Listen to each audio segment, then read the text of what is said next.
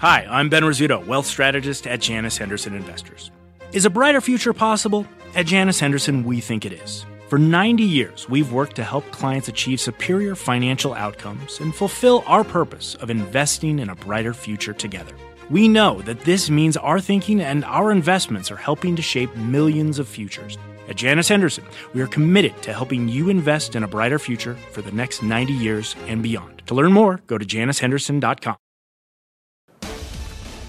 I'm Melissa Lee, and this is Fast Money. Tonight's trader lineup: Guy Adami, Tim Seymour, Karen Feinerman, and Dan Nathan. Tonight on Fast, a tech double play. Intel and IBM both on the move after reporting results. We'll break down the after-hours action straight ahead. Plus, retail ripping. Names like Dillard's, Bed Bath & Beyond, and Kohl's all posting big gains. We're shopping for opportunity in this retail rebound. And later, go long or go home. That could be the new battle cry in the bond market. We're breaking down what a 50-year U.S. Treasury could mean for your money. But we kick things off with those after-hours movers, and Intel and IBM both lower on earnings as their calls kick off.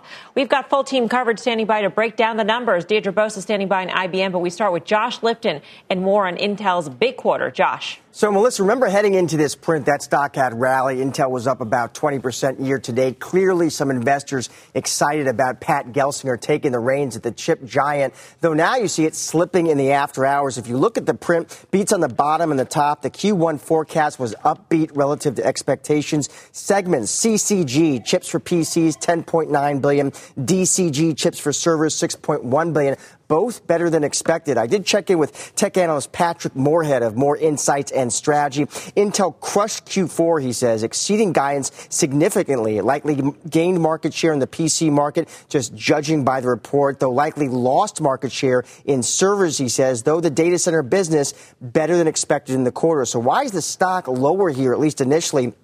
Patrick saying investors wanted more color on those manufacturing challenges at the chip giant that you all have talked so much about, how they are being addressed, what's the game plan. But we did not see those details, at least in the press release. Patrick saying investors also might have wanted to see annual guidance from Intel. We didn't get that either, but that conference call is just getting underway right now. Be watching for headlines and bring them to you as they come. Melissa, back to you. All right, Josh, thank you. Josh Lipton. Josh brings up a great point, as he normally does, Guy, when he covers these earnings, and that is we still don't know about the major problem that has plagued Intel for weeks now, and that is the question about manufacturing, the edge that it had lost under Bob Swan, as well as his predecessor probably.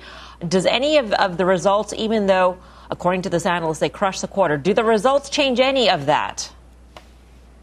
They did crush the quarter. I mean, Dan and I were talking before the show. You look at the revenue beat, look at the revenue guide for the first quarter, look at the margin beat, and year-over-year margins actually sort of in line. It's actually a pretty remarkable quarter given what they've told us the last 2 or 3 quarters. In my opinion, reasons it's down because the stock has basically gone from 47 to 63 in a straight line. And kudos to Dan Nathan, who started talking about this a few weeks ago when it was at that 48, 49 level. And here we are today. B. Icebreaker did an options piece on it last night.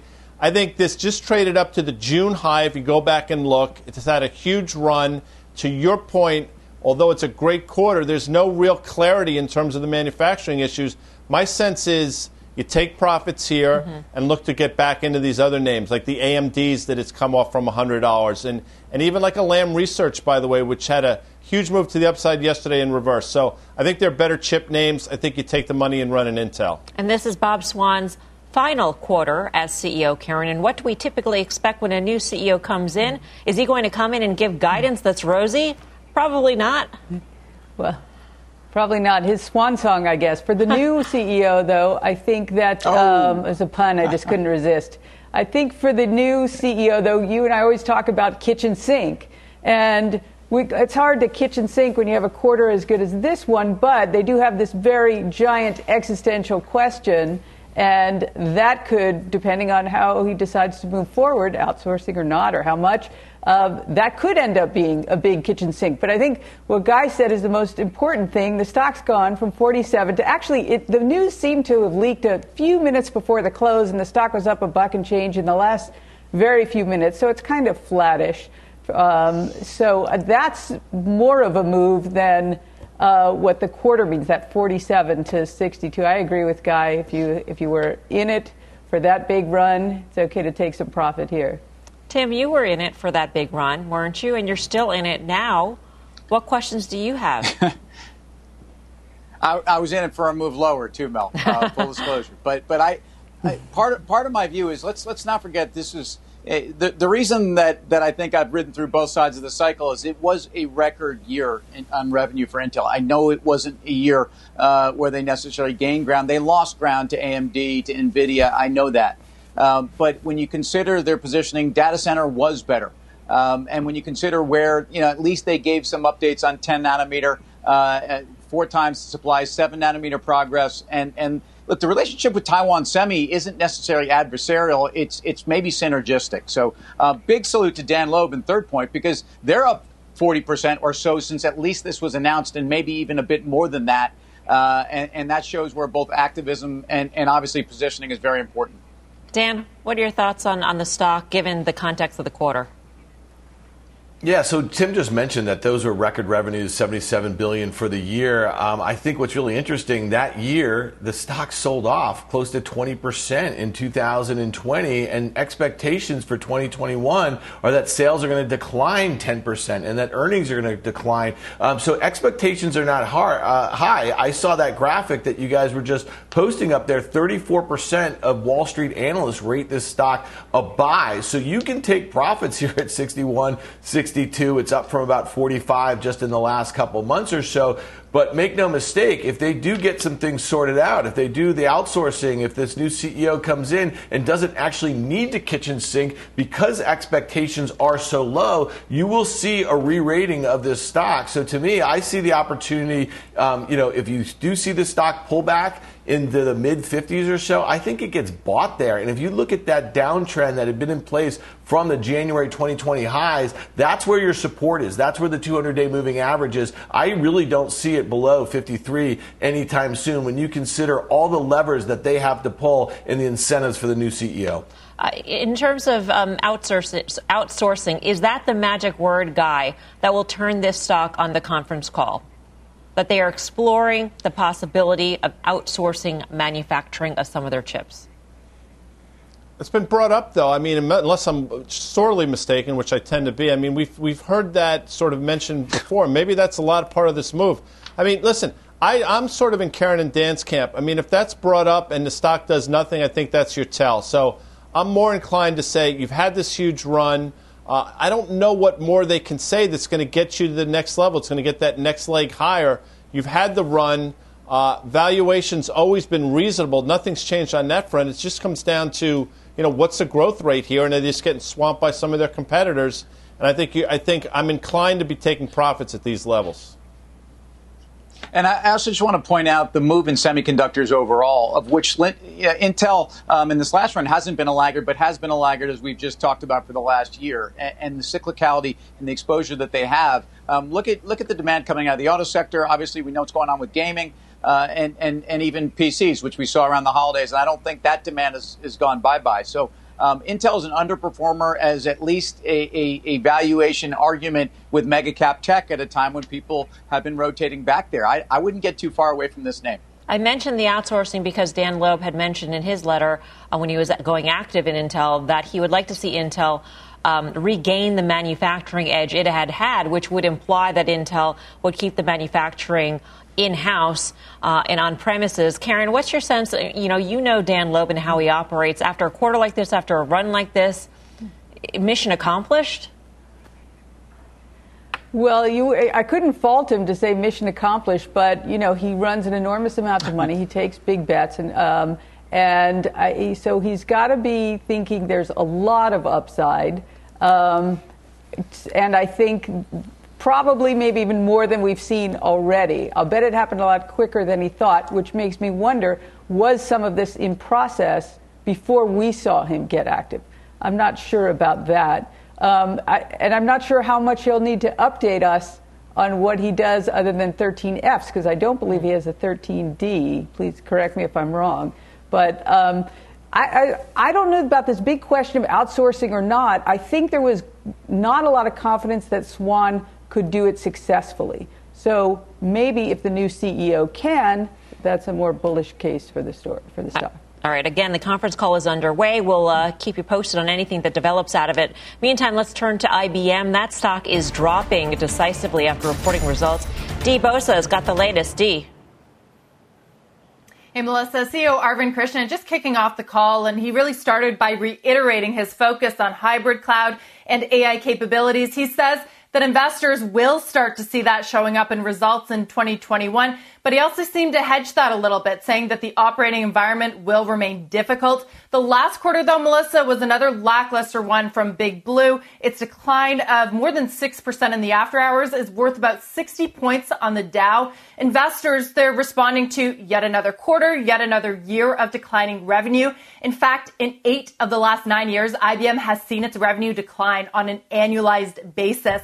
The company, though, says that it will grow in fiscal 2021, and that is really the first glimpse of guidance the street has seen from IBM since last April. The company very light on details or specific numbers, though, so we're listening out for that on the call. So analysts are likely wondering how it gets there to growing revenue and how much will have to do with the spinoff of its legacy business. Now, under Krishna, IBM has made more acquisitions, and it is increasing its CapEx spending after years of buybacks that critics have argued made IBM more of an accounting story than a tech story. Krishna is betting everything on that hybrid cloud and the Red Hat acquisition, but so far, investors, they remain skeptical. Shares have lagged the broader markets, not just tech, over the last 1, 2, 5 years. Back to you. Debo, thanks. Deidre Bosa on IBM. Dan Nathan, what do you the one thing that is consistent about IBM is that it seems to disappoint. And here we are yet again. Yeah, I mean, you just throw all the worst trends in technology and you mash them up together, and you have IBM, and they made that acquisition of Red Hat, and you know, they have a CEO that people feel confident about. I think they'd probably feel a lot more confident if he was running another company that actually was growing. I mean, look at those cloud numbers; they're just not even that good. They're up 10% or something like that. So to me, I just think this is kind of dead money. You know, it's not for me. How's that? Just to play the other side of it, though, I mean, Guy, by the end of 2021, after they complete this spinoff, IBM's going to look like a very different company. It's going to be a company focused on hybrid cloud and AI, and theoretically, that's exactly where you want to be. Yeah, it's exactly where you want to be. But to Dan's point, 10% cloud growth. I mean, you hear 10% growth, you say, oh, wow. And then you look at these other companies like Salesforce and Web Services and some of the other, Microsoft, and you say, wait a second, 10% is a joke, pardon me. I think the only thing you have going for, and now I'm going to be Goldman-centric, and I'm going to get added by just about everybody, is the fact that Gary Cohn is on board at IBM. And I got to tell you something. You want somebody to figure something out, he's your guy. So, down here at these levels, it's probably not the right point, but if you look, IBM's been between 115 and 135 seemingly for the last year and a half. And as we get closer to the high teens, maybe you take a flyer on IBM thinking that maybe maybe this is as bad as it gets as they sort of turn the page, hopefully turn the page. Karen, you're a value investor. Is there value here, particularly before a transformational transaction that will happen by the end of this year? Yeah, well, like you said, I mean, every quarter they seem to have this sort of deja vu all over again. We have the same sort of disappointing quarter. I mean, the PE is inexpensive. It absolutely should be. It absolutely should be inexpensive with, the historical misses. So for me, being in fourth place, fifth place, whatever, sixth place, I don't even know, in cloud isn't interesting enough to have it be a value play. Tim, are you another bear on this one? No, and first of all, I'm a total bull on Kayfan's use of Yogi Berra euphemisms over and over again on this show. It's tremendous, and I think with IBM, why are we not talking about the 25% move in the stock and the run higher into numbers like we did with Intel? I mean, this was a very big rebound story for a company that doesn't have, I think, as much beta to the overall market, especially because of all the growth reasons we're talking about. But cognitive cloud was part of the disappointment here in software, and that was actually up last quarter and part of the surprise. I think this is a ship that we've talked about how slow it turns, and I think, when you see a fork in the road, you take it. And I think that's what IBM's doing. Here's a would you rather royale. In terms of betting on a turnaround, Intel or IBM, Dan Nathan?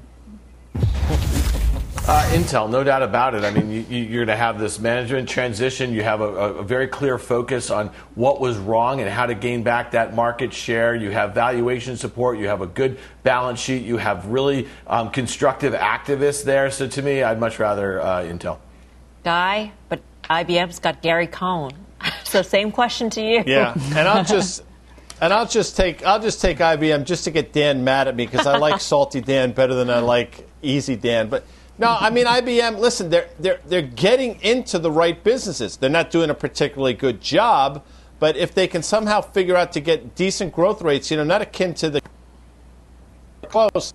You're talking about a stock that could go higher from here. So I'll play the IBM card on this one, Mel. All right. Again, the conference call is underway. We'll keep you posted on all the news coming out of them. Meantime, coming up, Ford shares kicking into overdrive, the stock cruising to a 2.5-year high. We will tell you how our traders are playing the big breakout. Plus, there's something brewing in bond land. We'll break down all the chatter around a 50-year Treasury note, what it could mean for the yield curve and your money. But first, the promising news out of Eli Lilly today that sent that stock to a new all-time high. The full details when Fast Money returns.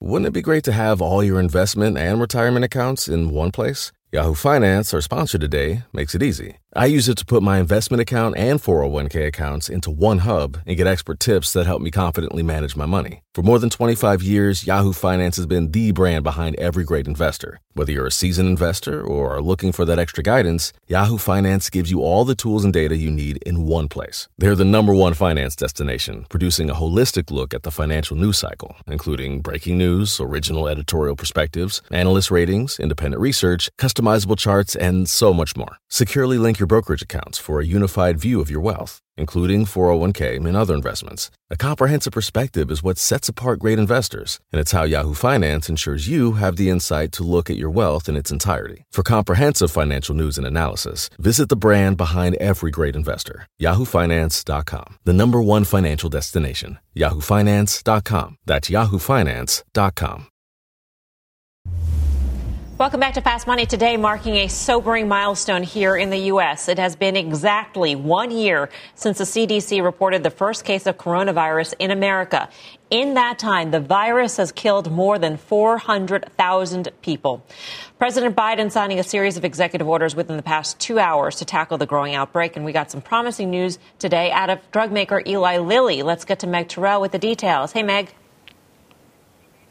Hey, Melissa. Well, we know that Eli Lilly's antibody drug is cleared for people who were recently diagnosed with COVID, who are at high risk of being hospitalized and having severe effects from the disease. But Lilly was also testing this drug as a preventive measure and specifically did that in nursing homes where some of the most vulnerable people to COVID live and work.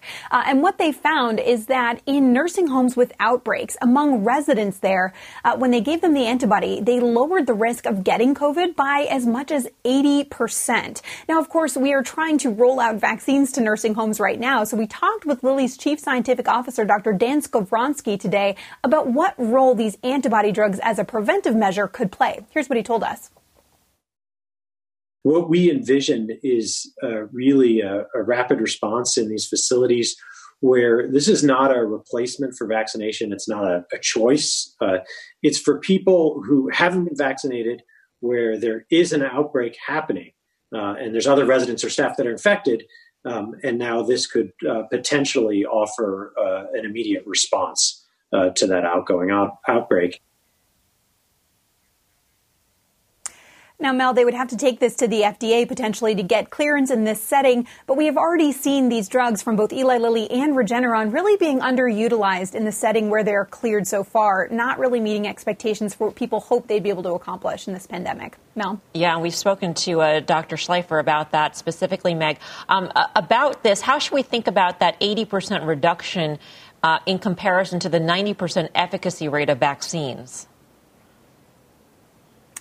Oh, that's a really interesting point you make there. We haven't seen the actual hard numbers of this Lilly trial. What we got was a press release. So we don't know exactly how many people, ended up getting sick and exactly how many people were protected.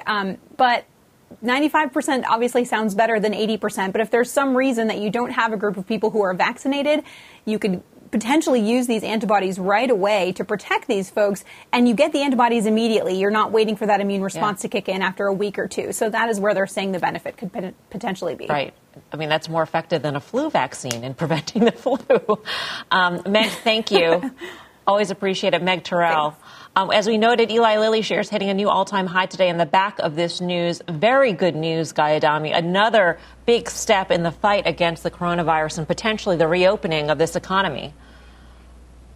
It's great. It's fantastic news. I mean, I understand why Eli Lilly is higher. I totally get it and probably should be. Here's the questions you have to ask yourself about Eli Lilly. Into earnings on January 29th, I believe. At 25 times or so next year's numbers, is it getting expensive?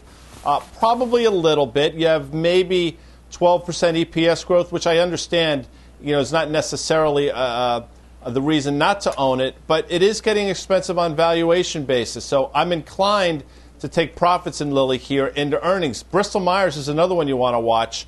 Traded up to 68, failed, major double top, and third, and I just say this not to be gratuitous, but I don't know as a network what we've been able to do without Meg Terrell over the last year. You think about what she's done and just covering this specific topic, it's extraordinary. So I think it's worth mentioning again. I think I speak on behalf of the other traders when I say +4. I'm seconding that motion for sure. Karen Finerman, when you hear about this, do you think about your position, let's say, in a Live Nation and think, I'm closer to that other side here? Yeah, although that stock has already recovered fully. It's cured, it seems to be. But what I do think about is a CVS, right? I do think that, looking for value as we maybe have this rotation out of growth into value. In addition, if this is one of the ways that we get the vaccine out there, that's great for CVS to have people coming through the store and used to coming back to the store. So I think that's sort of an interesting way to play it as well. Yeah. Tim? I don't think that the story in Lilly is really, you're not buying it on today's news, and everyone's pointed out how fantastic this news, especially in combination with vaccines. It's a pipeline, it's margin expansion. Again, their exposure to Alzheimer's, and I think that's part of why the stock's up almost 50% since November. So back to Guy's tactical approach, what do you want to do with it into numbers? I think if you look at a lot of the mega cap pharma names, after doing almost nothing, you're starting to see some of these stocks break out, and I would be reluctant to give up too soon. It's pretty interesting, Mel, when you look at these two companies, you look at Lilly and you look at Pfizer, and we know where Pfizer was as it relates to the vaccine. These are both basically $200 billion market cap companies, and for some reason, and Guy nailed it with the Pfizer, when it broke out above 40, it got to maybe 43 for just a brief couple days or so, and then sold off, and here we are below $37. And so it's just interesting to me, all the reasons that Tim just named why he likes Lilly, they better be pretty important rather than just this one drug, because I don't understand why Lilly could stay up here but Pfizer can't. Maybe that's just me asking the question. Tim, do you have an answer to that? Yeah, what I said, and he's agreeing with what I said. Ultimately, they've got a pipeline. Yeah. They've got a pipeline. It's not the re-rating of the stock, if there has been one, is not really about COVID-19 treatment. Right. Coming up, investors hoping to play the long game in the bond market may just get their chance. Find out what Janet Yellen said that could rock the Treasury trade, plus retail. Back in vogue today, we'll tell you what's got investors shopping for opportunity in this space. Don't go anywhere. More Fast Money after this break.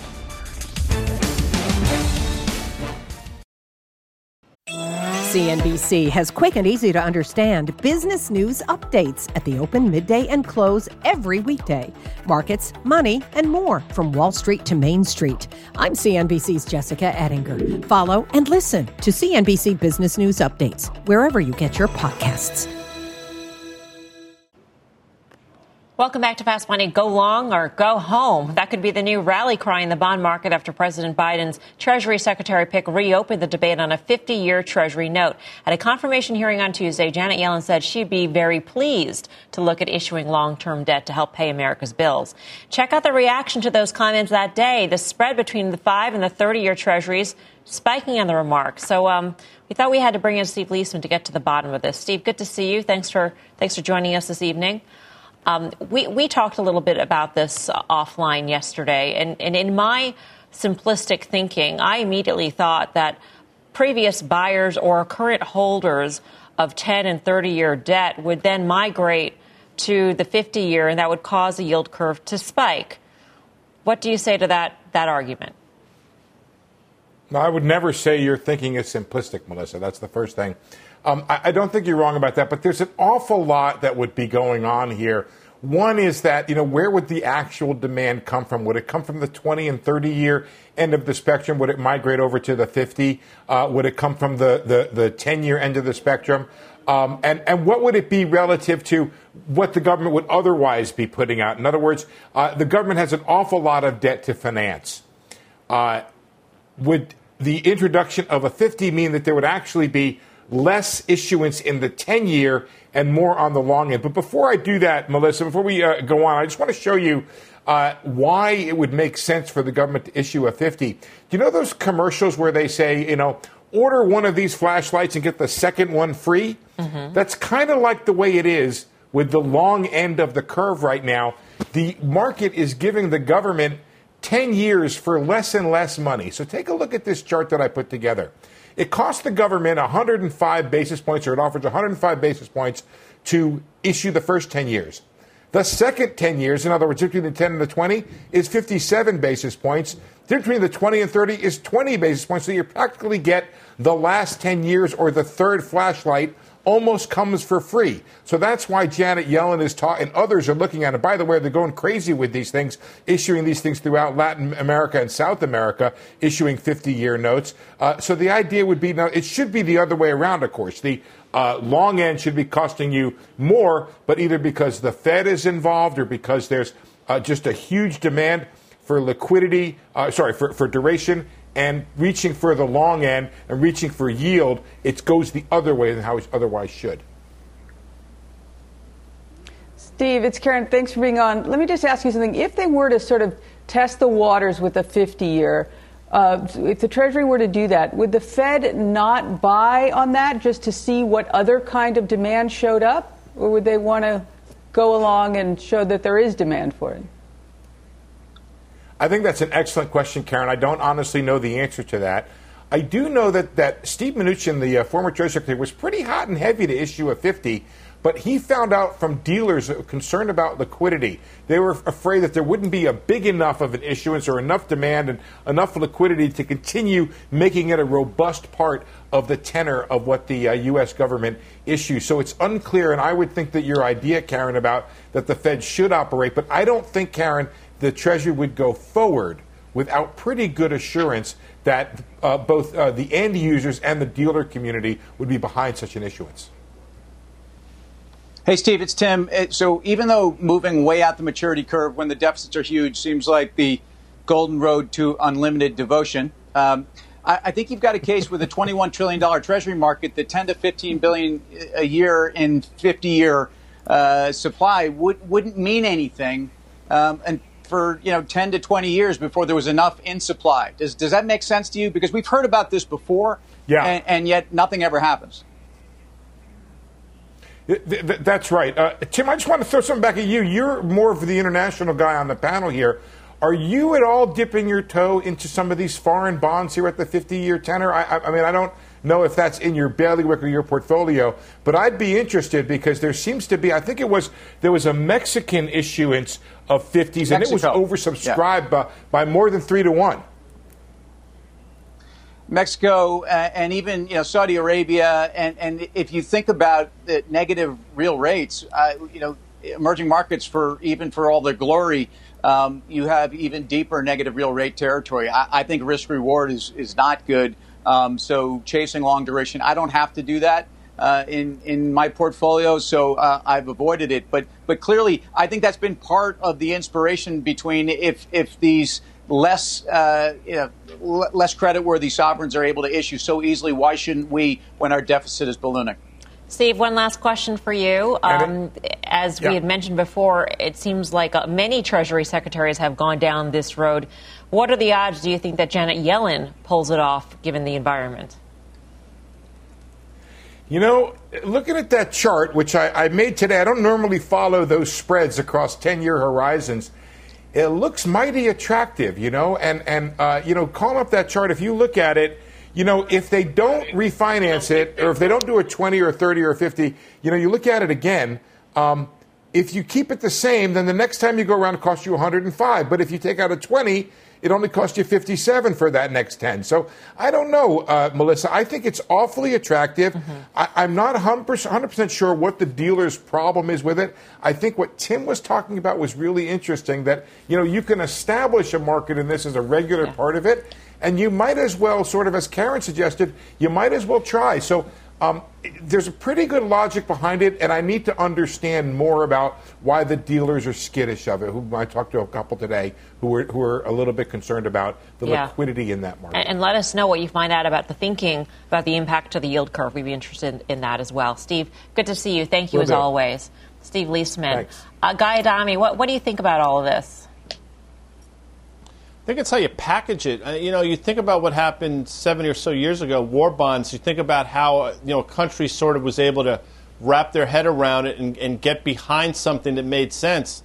I mean, again, I don't do this for a living, but I would say if you package this as, 50-year COVID bonds and open it up, I mean, maybe the demand would be such that it would make sense. Again, it's all in the packaging to me with a security of this duration, if that makes any sense whatsoever. I've always thought a recovery bond would be an easy sell out there. Dan, you had a really interesting take in terms of what this could mean and the implications of this to tax policy. Well, thanks. Two simple thinkers, Mel. Simple Dan. I mean, my takeaway was that, Yellen bringing this up kind of signifies the fact that maybe the Biden administration, which really will only have in the next 2 years one ability to push through some big legislative sort of initiative, and it won't be taxes. They will not be able to kind of raise taxes. So why not borrow at 50 years at the 30 years at 1.83 or something like that? Why not borrow like that and get in a ton of money so you can actually then go and do the infrastructure and the fiscal? We know that the Fed has just tacked on $3 trillion onto their balance sheet. We know the Treasury is operating at massive deficits. So my takeaway is they're not going to get to taxes in the next couple of years. All right. We've got a lot more Fast Money coming your way. Here's what's coming up next. Break out your credit card. We're hitting them all. Retailers ripping higher in today's session. Find out if you should bag any of these names. And later, Ford hits the gas. The stock having its best week since June. How our traders are playing the big breakout. Buckle up. There's much more Fast Money after this quick break.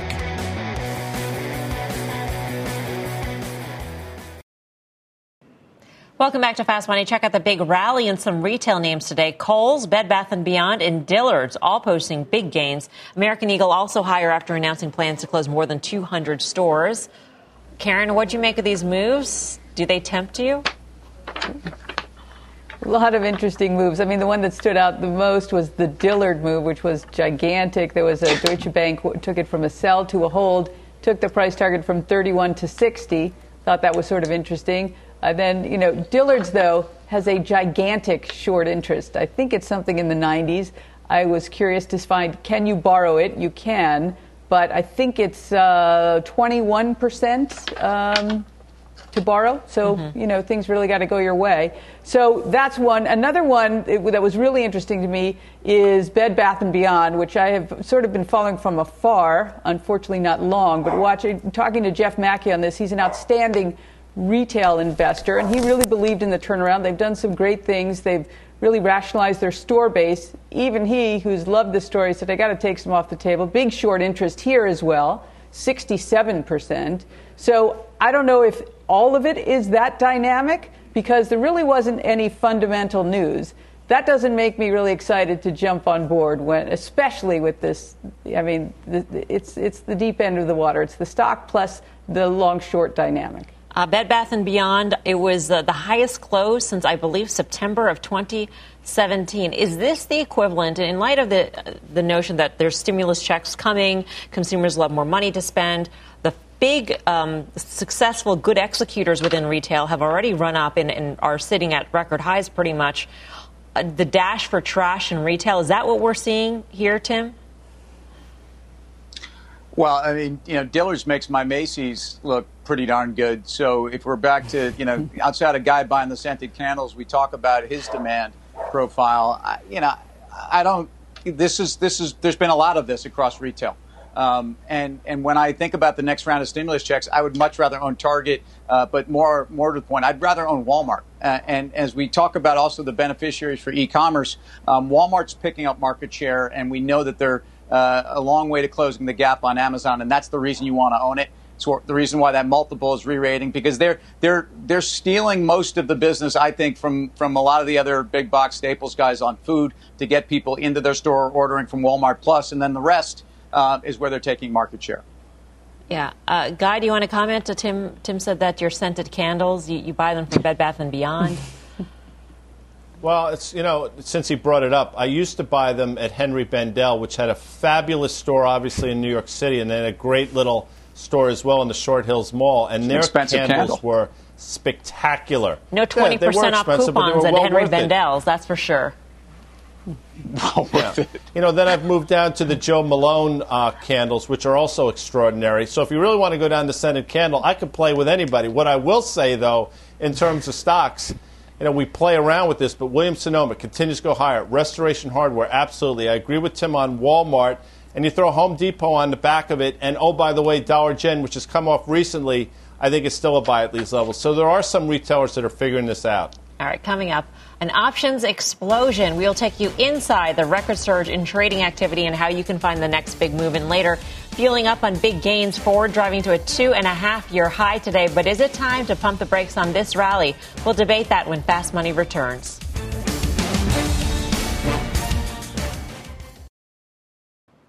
Welcome back to Fast Money. It is official. 2020 was the biggest year for options trading in history.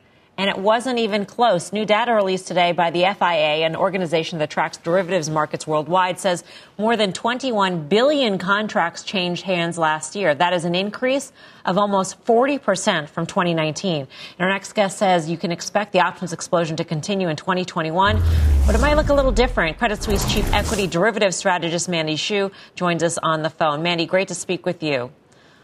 Hey, Melissa, great to be here. You're already seeing the change happening in the early weeks of 2021. What are you seeing in terms of positioning in the rotational trade that we've seen in stocks?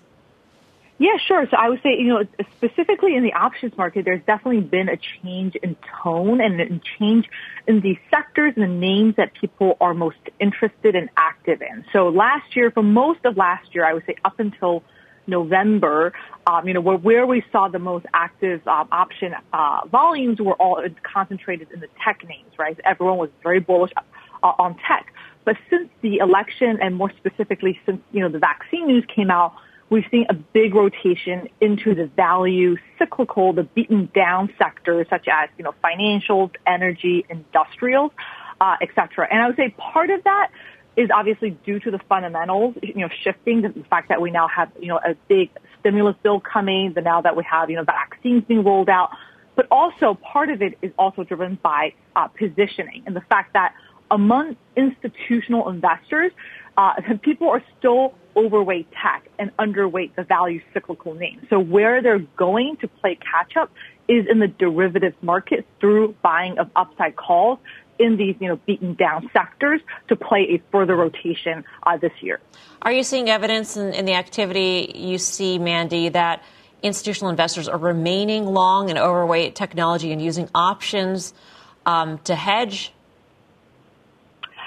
Not so much to hedge. So I would say, Yeah. So on the hedging side, it's actually been fairly quiet. And I will say, on the positioning side, people have been trimming their positions, especially their overweight position in tech, right? So it's no longer as big of an overweight as it was, for example, in August and September last year. But that's been slow, right? So I would say still positioning is relatively more overweight tech and underweight the cyclical sector. So people are using options to adjust kind of their portfolio exposure more quickly than adjusting the underlying holdings. So that's why we're seeing this pickup in options volume, particularly in the value and the cyclical sectors in response to changing news and in response to changing fundamentals.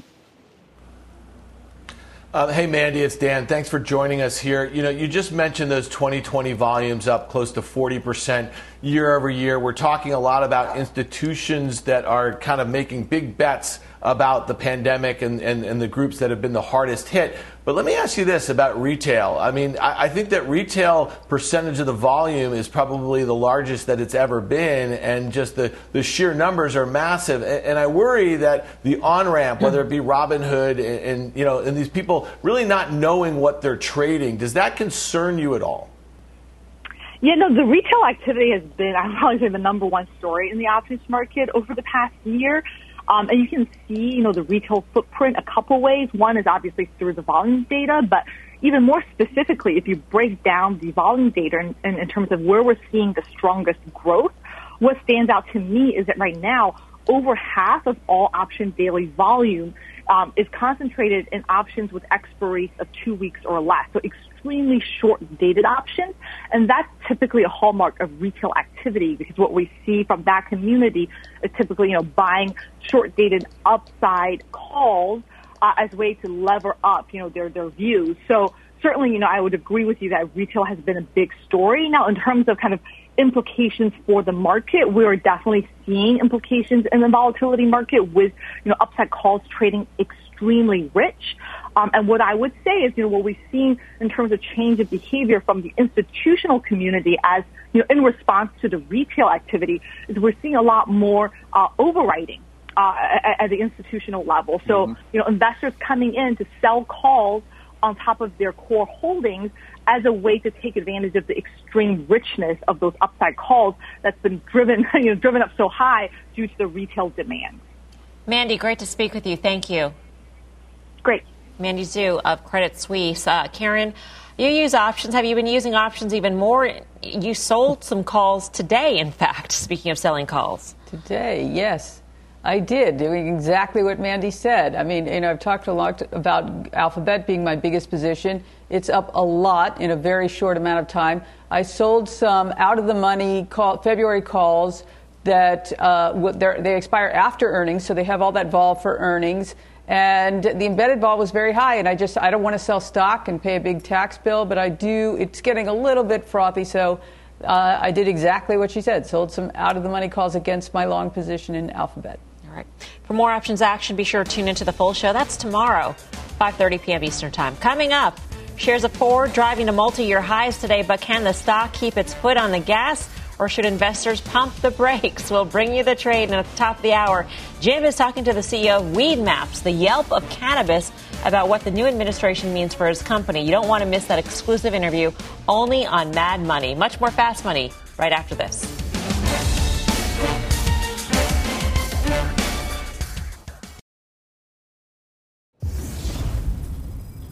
Welcome back to Fast Money. Ford topping the tape today. The stock driving to its highest level in 2.5 years, and it is on pace for its best week since June. Analysts at Barclays making positive comments today on Ford's restructuring plan and product pipeline. Tim, you flagged this. You find this interesting? Well, I do.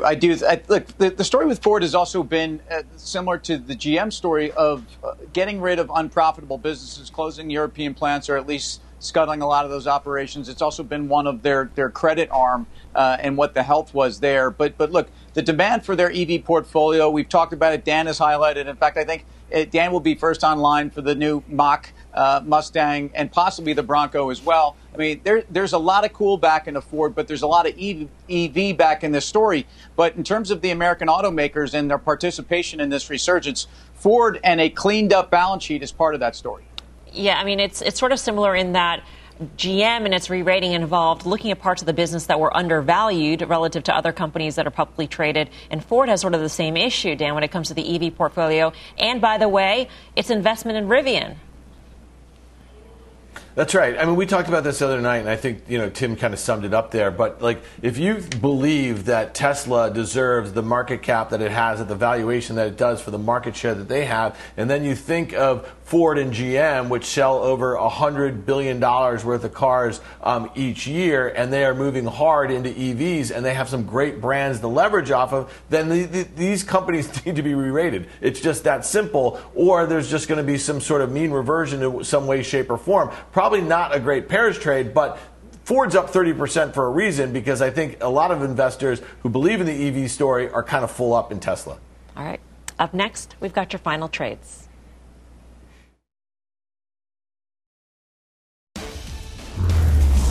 Time for the final trade. Time to go around the horn. Tim. Retail stories, if you're looking for them, don't go any farther than Walmart. As far as I'm concerned, a re-rating story, you can get best of breed. You don't have to dash for trash. Karen. Yeah, well, we sort of talked about it in the F block, but it was selling Google calls out of the money. These were 2000s of February after earnings. I really love the name long term, but it doesn't always trade at exactly the right value. It just feels a little bit frothy to me. So, sold some calls. Dan. Yeah, Intel traded nearly 64 after those earnings came out. It's down about 60. If you see a gap fill towards the mid-50s, that's where I think you buy it. Guy. Getting a lot of play on Twitter on the candle stuff now. I'm just saying, maybe we should go into business together. Anyway, FedEx sold off enough, FDX. Thanks for watching Fast. See you back here tomorrow at 5. Meantime, Mad Money with Jim Cramer starts right now.